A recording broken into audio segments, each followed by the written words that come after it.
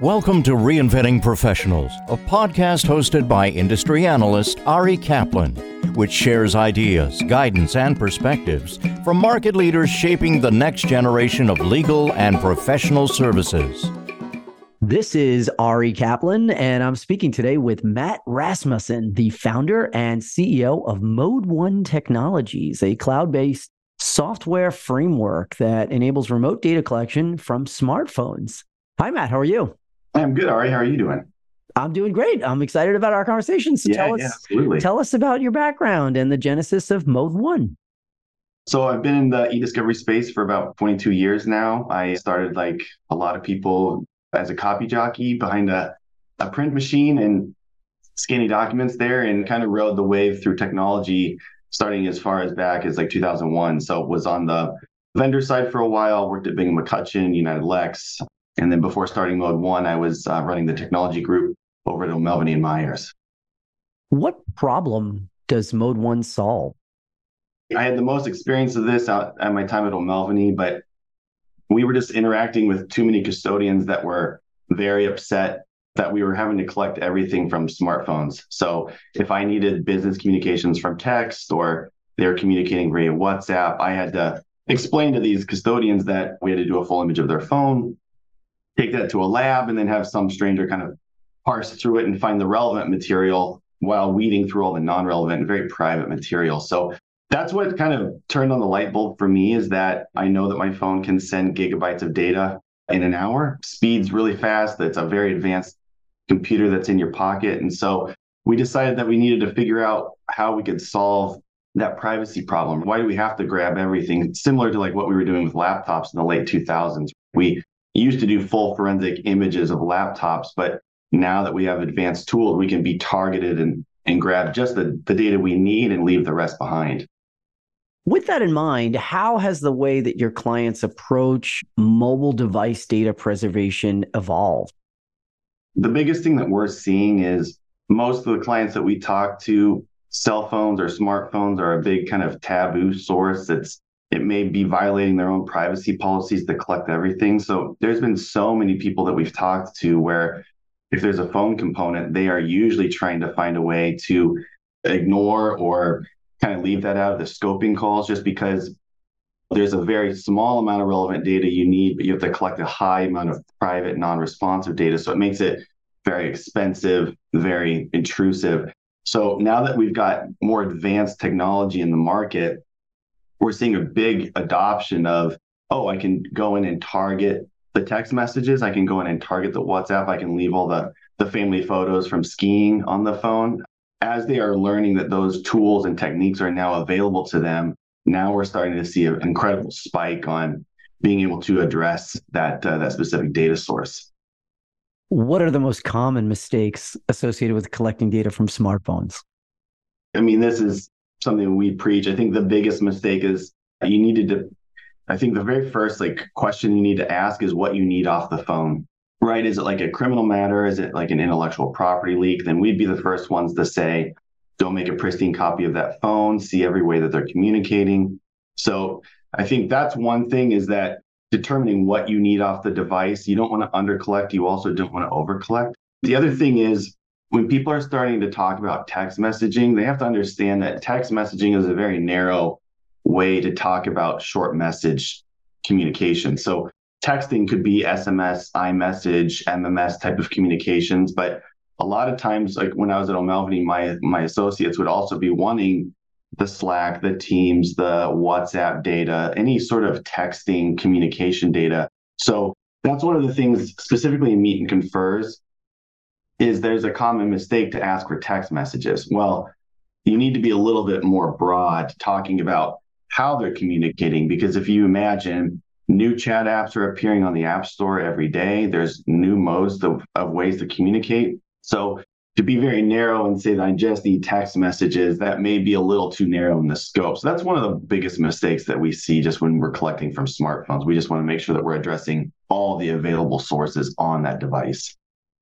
And what best practices should people apply when they are collecting those files from mobile devices? We preach this all the time. Really, it is custodian privacy.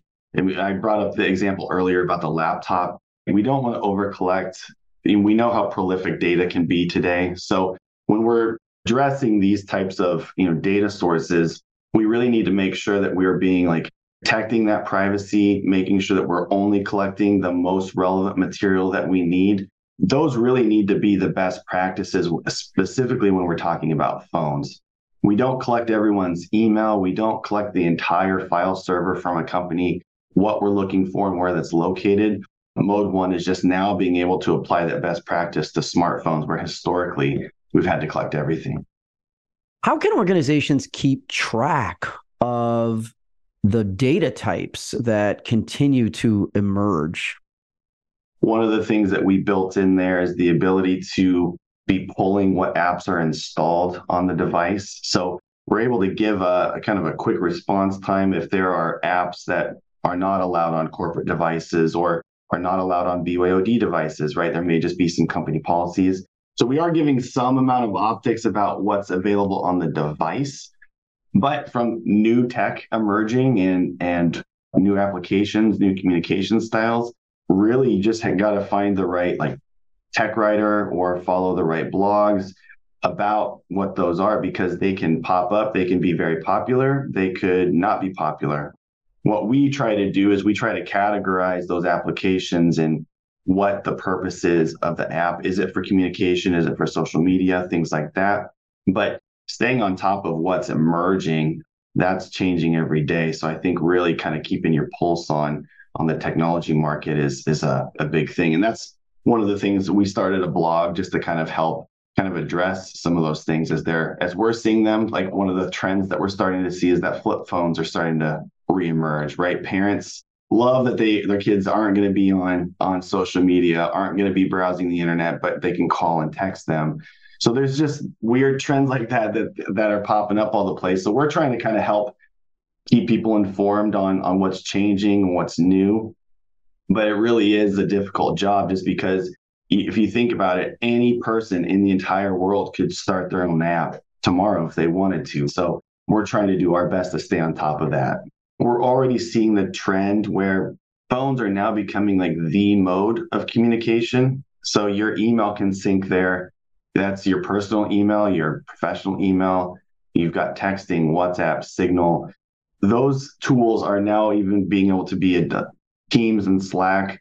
Those are mobile-based apps now, because everyone knows that they can conduct their business on that machine that sits in their pocket. So millennials are now the largest workforce in the U.S. labor market. And so as we see, phone usage on millennials, then Gen Z's following shortly behind there, the fact that it's so easy to use your phone to conduct business, specifically when we're in a very high work from home or work remotely kind of environment, we really do think that all business communications are going to really start funneling the majority of the time through smartphones. So that's why we think we're putting a lot of time and technology behind how this industry is kind of evolving. We're slowly pulling away from email, and now we're starting to use short message communication platforms.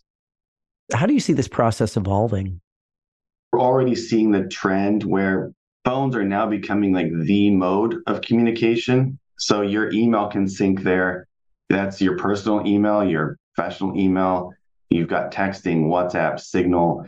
Those tools are now even being able to be like Teams and Slack. Those are mobile-based apps now, because everyone knows that they can conduct their business on that machine that sits in their pocket. So millennials are now the largest workforce in the U.S. labor market. And so as we see, phone usage on millennials, then Gen Z's following shortly behind there, the fact that it's so easy to use your phone to conduct business, specifically when we're in a very high work from home or work remotely kind of environment, we really do think that all business communications are going to really start funneling the majority of the time through smartphones. So that's why we think we're putting a lot of time and technology behind how this industry is kind of evolving. We're slowly pulling away from email, and now we're starting to use, these short message communication platforms. This is Ari Kaplan speaking with Matt Rasmussen, the founder and CEO of Mode One Technologies, a cloud-based software framework that enables remote data collection from smartphones. Matt, thanks so very much. Awesome. Thanks for your time, Ari. Thank you for listening to the Reinventing Professionals podcast. Visit reinventingprofessionals.com or arikaplanadvisors.com to learn more.